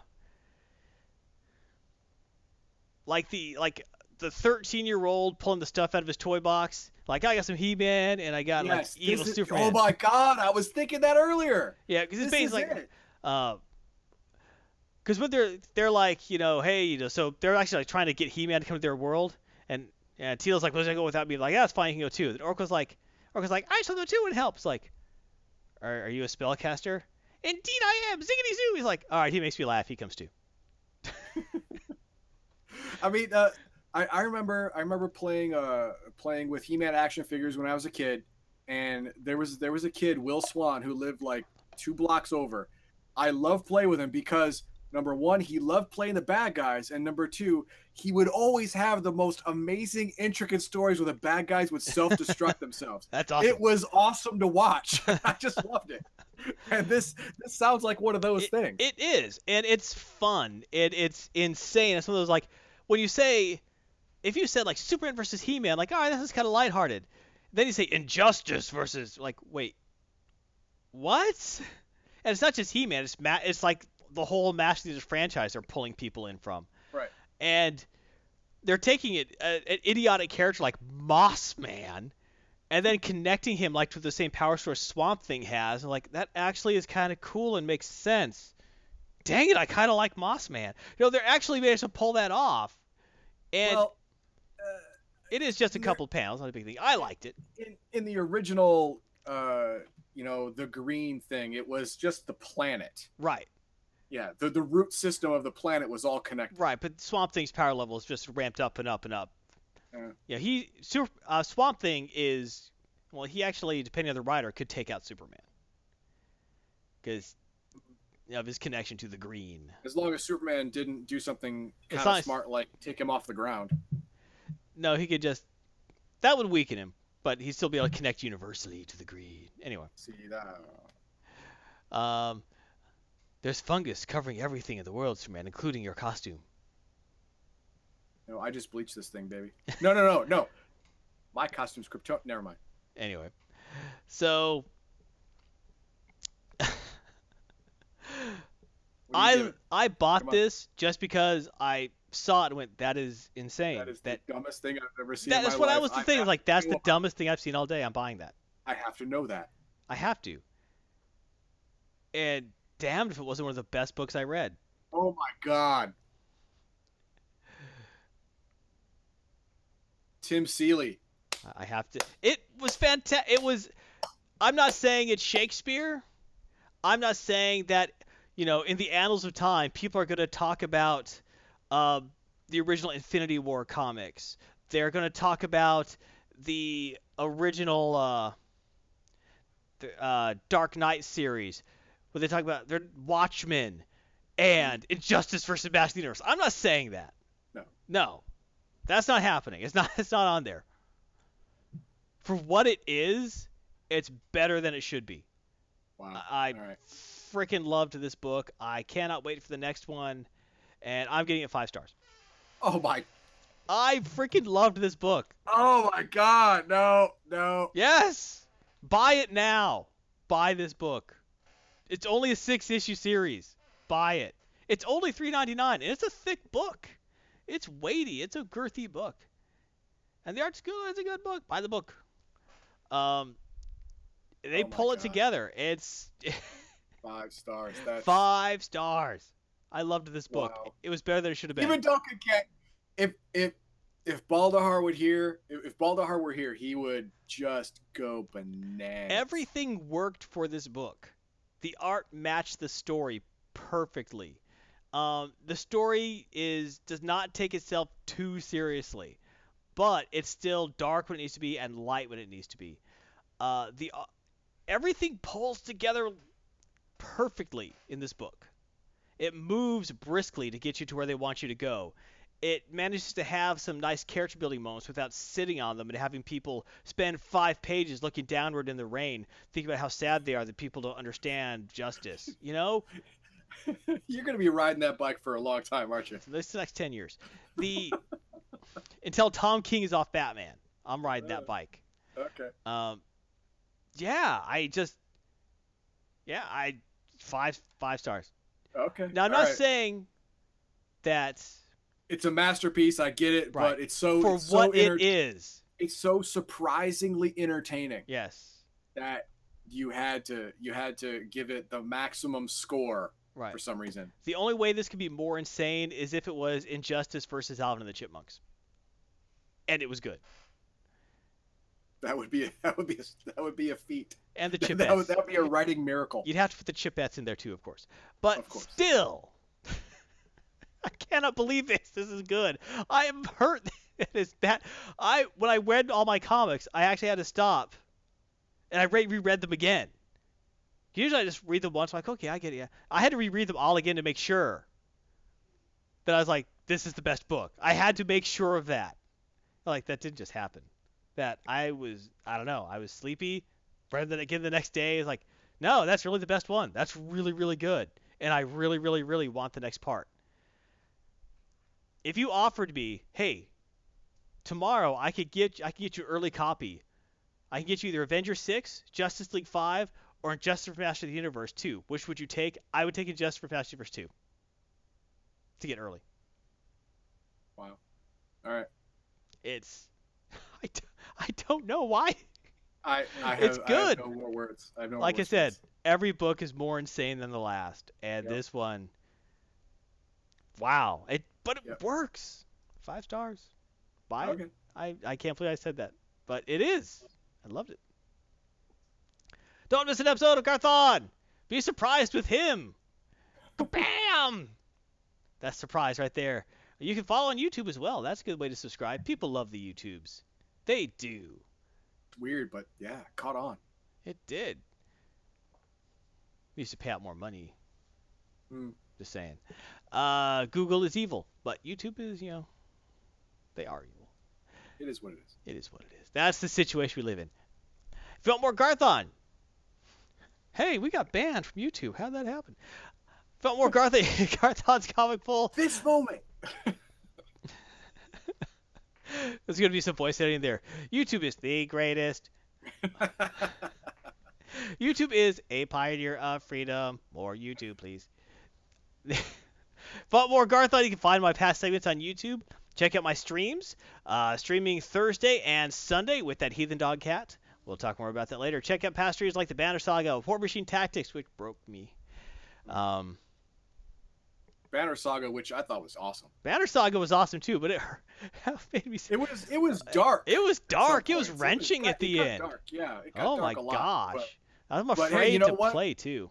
Yeah. Hey, it was wintertime almost all the time, and you had like loincloths on. So that's true. Hey, I won on my first playthrough. That's true. Yeah, I didn't die. I actually made it in one playthrough, which is. I don't believe you got the best result. Oh, I certainly did not. It was a result. It wasn't like you all lose and die. There actually is no winning in that game. There's no everyone's happy and lives, and you decide to go out and have ice cream with the drogs. That never happens. No, it's just you don't lose a whole lot. Right. It's just you actually more people live.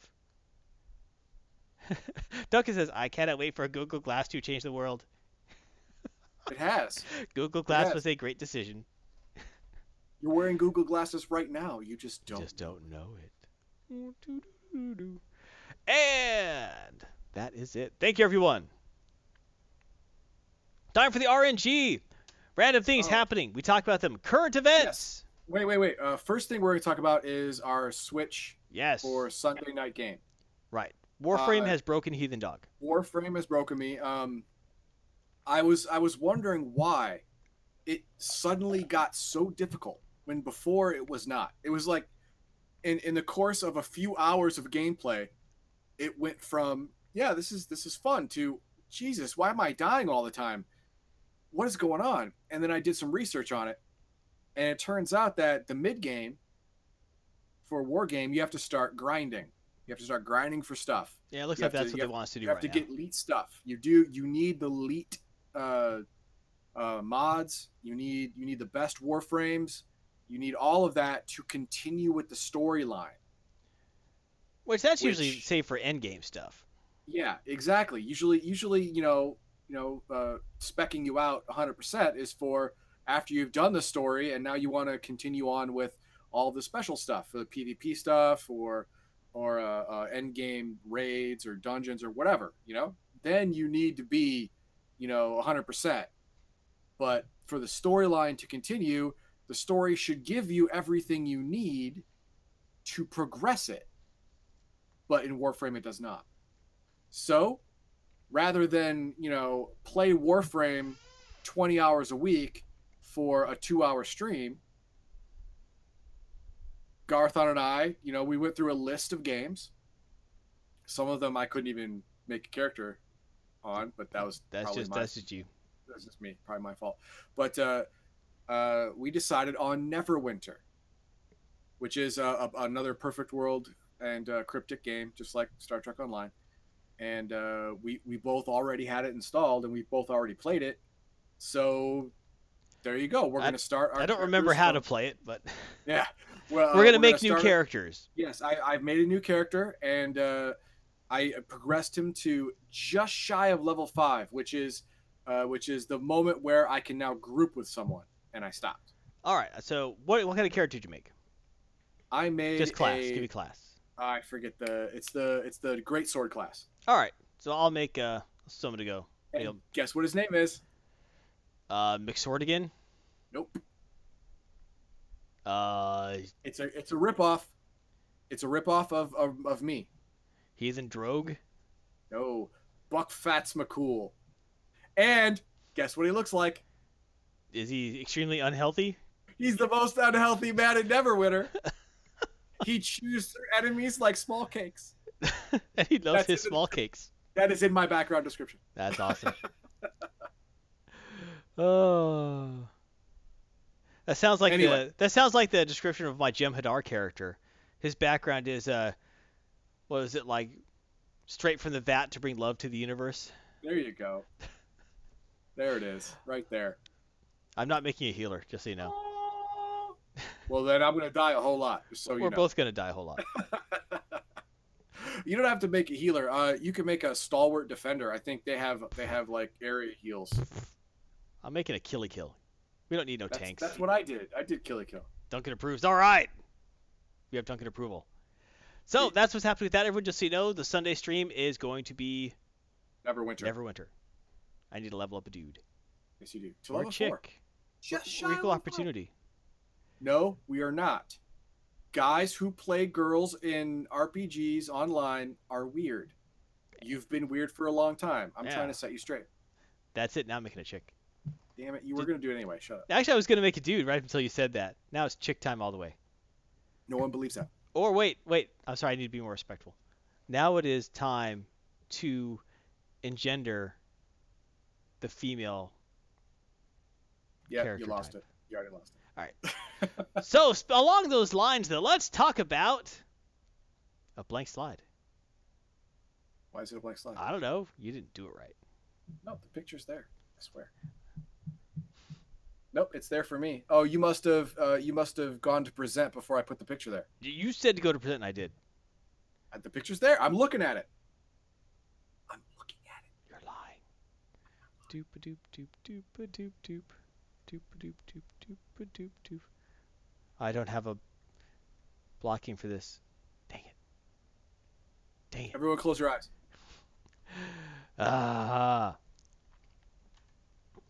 See, this is what happens. Bad things happen sometimes. Sometimes they do.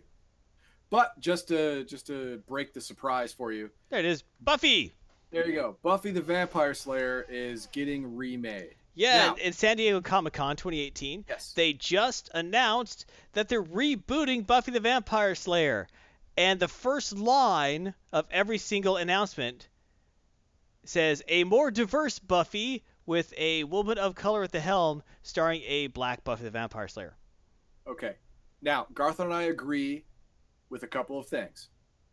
First off, having an African American vampire slayer, number one, has been done already on the original series, and two, is fine. It would actually be pretty cool. Do it that. It would be all right. That's great. Put him in LA or Oregon or Saskatchewan, wherever you want to go. There. It's fine. Just not the Sunnyvale. The problem we have with it is, if it's the first line in your press release, that's the only thing about it. Right. It seems like they're more excited about talking about how diverse the show is going to be. Yes, they're having their mental orgasms about the awesome diversity when they should be paying much more attention to plot, characters, and I don't know, story. Right. And the thing is, Joss Whedon is the executive producer, so he's like, who knows how involved he's going to be. Exactly right. But even he has said in the past that he didn't want to reboot Buffy because even if it was just as good as the original series, it would be considered not as good because that's been done before. Right. Now, the way to fix that is not with the diversity SJW hammer. It is with change the setting, move it away. At the end of the original Buffy, we had 100 Slayers. Right. They were Asian. They were Filipino. They were all over the map. They were black. They were white. They were yellow, Canadian. They were brown. They were everyone. Yeah. Any one of those doesn't have to be Buffy, and it's different enough, but still staying within the same universe. That's not the same. Right. Why not make a sequel to the series instead of a reboot, which is instantly going to get measured against? Yes. Just like with fanboys like us. Right. And the thing is, what bothers me, the original, and it's going to always come short. Right. Next Generation, Duncan Idaho says. Exactly. Yes. 100 years later. You could have done that. Well, you don't even need to do that. How long has it been since the series ended? 10 years? 15 years? Yeah, that's it. Make it 15 years later. Yes. I mean, some of those Slayers were like 13 years old. Right. They can be 23 now, 28. Right. That's fine. Right. You could even say that in the interim years, there was a period of peace, and all the Slayers lost their powers, and now all of a sudden one of them has it again because the vampires are rising back up.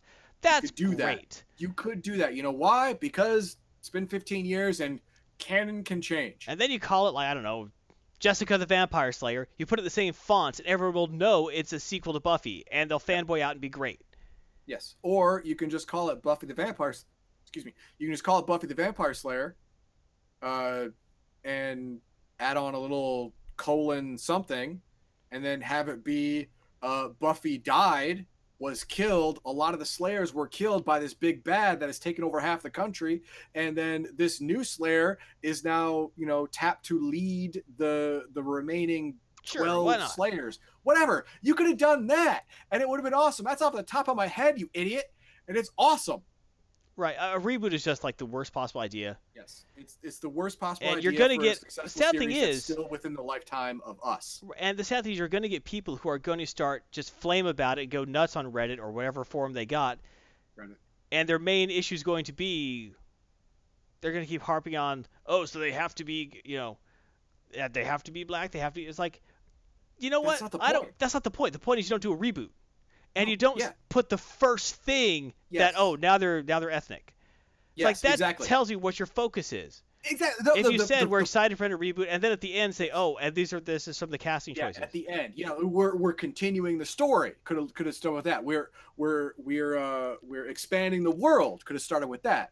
Or you know what? If they had a complete reimagination, they could say, you know what? We're starting from the beginning. And we're going in a different direction. But then again, no, they start with the race of the main character. Right, which is never where you want to start. No, that means everything else is wrong. And the thing is, maybe we're just looking at it that way because it's not being marketed to us. We're old. I'm pretty sure that there are some 18-year-old college kids or getting out of high school or people in junior high who've been, that's really what they care about. What to them matters is while they're drinking their fair trade, non-touching, conflict-free coffee that costs $12, while eating their avocado toast and talking about how they ironically love the captain and Tennille. Those are the people who are the audience that they're trying to reach with this. And as has been shown by every other program that's gone for the audience, it's not a paying audience. No, it's not. They steal things, they get it for free, right? And they're not going to pay. They generally have the opinion of why should I pay for this?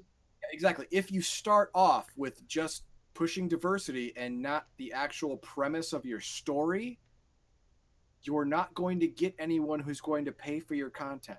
Right. You wouldn't reboot the Star Trek and say, but now James T. Kirk is a black guy. You wouldn't start with that, because people would flip. Yes. You're an idiot. I would like to see a more diverse Buffy. That'd be great, but not Buffy. Make it a sequel.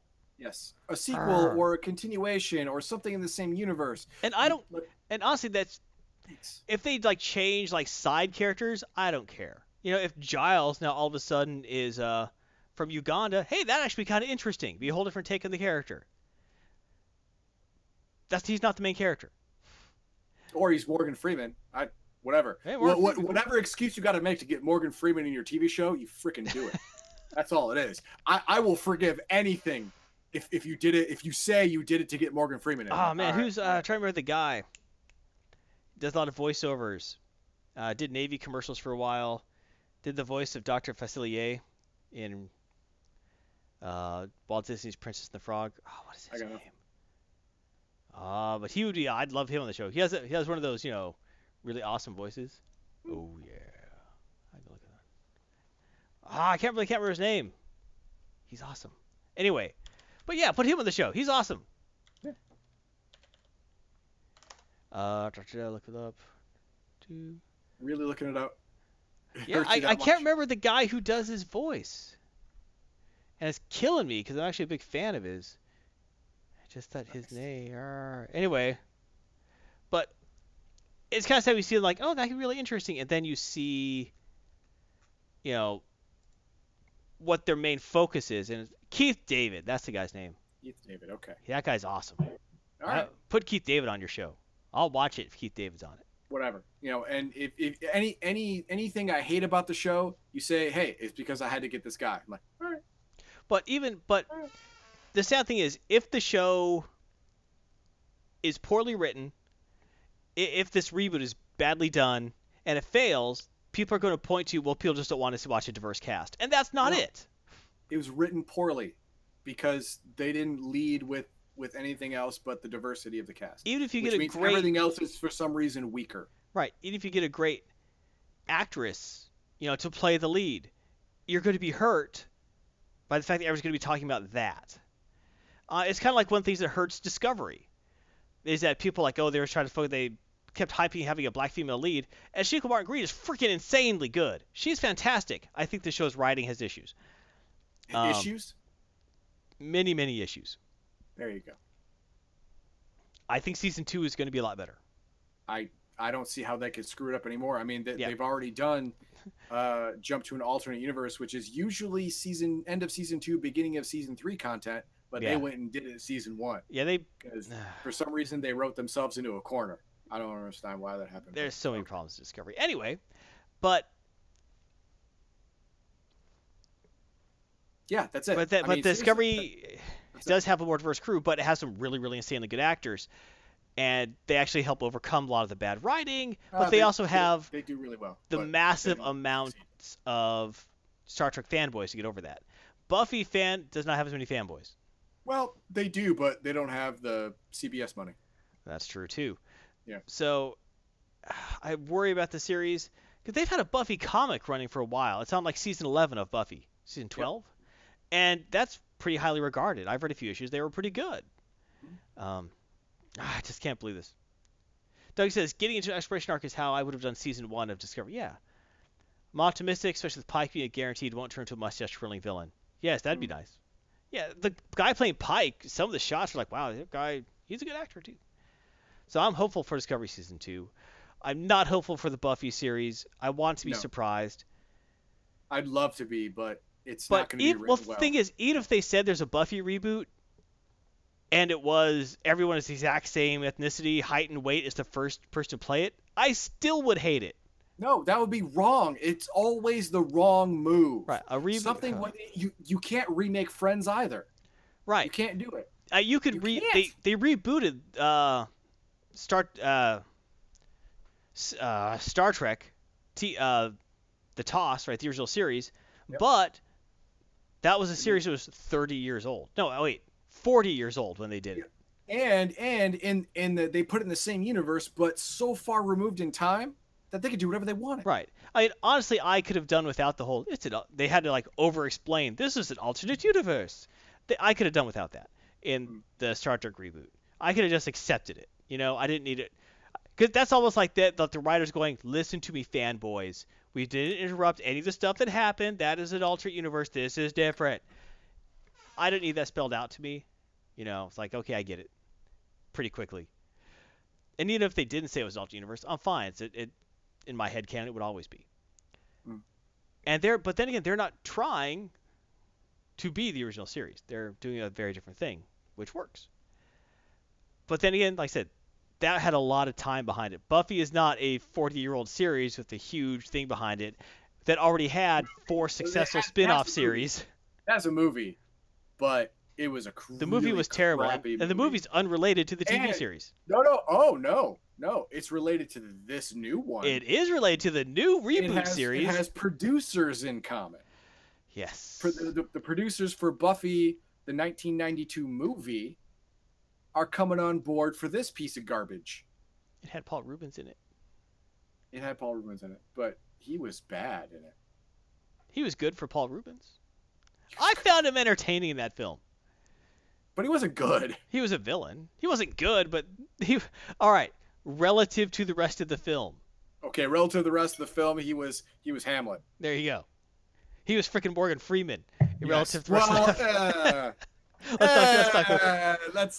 Let's not jump that track right there. No, but he was good.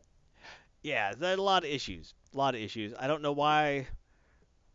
I can't believe Joss Whedon let himself. I can't believe actually they wanted Joss Whedon involved, considering the issues he had.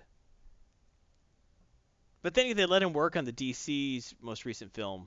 Yeah. Plus, he's gonna wanna change a lot of it, probably to something more aligned with what we're talking about. He's gonna want to sleep with the stars. Oh, sorry. Ooh, of course he is. Come on, powerful people, men or women, want to have sex with everyone they can. If you get money and you get power, you get stupid. That's the way of the world. It's human nature. The opinions expressed by the individual host or commentator are not representative of the entire Legion of the organization. All right. Let's move on. Let's. No, I was just referencing how Joss Whedon got in trouble. Yeah, I know. Let's wrap this up though. It's getting late. Yeah, let's wrap this up. It is late. I blame you. Duncan says, happy news. He's finally making progress in Epoch Part 2 for the AEI. Ooh, very nice. Remember, Max Leo and Elgarian are still playing. Elgarian still has computer issues, which make all of us sad. Yes. He's not going to be able to stream for a while now. Yep. I got a text from Richard Garriott. No, I didn't. And he expressed his own personal sadness about missing Elgarian streams. That didn't happen. But Max Leo is streaming Thursdays or Fridays. He's gaming with Noro once a week, which is awesome. Yes. Right now they're playing... Not enough, by the way. Not enough. I paid good money for her to be on the stream. They should be on together, like we are. Together again.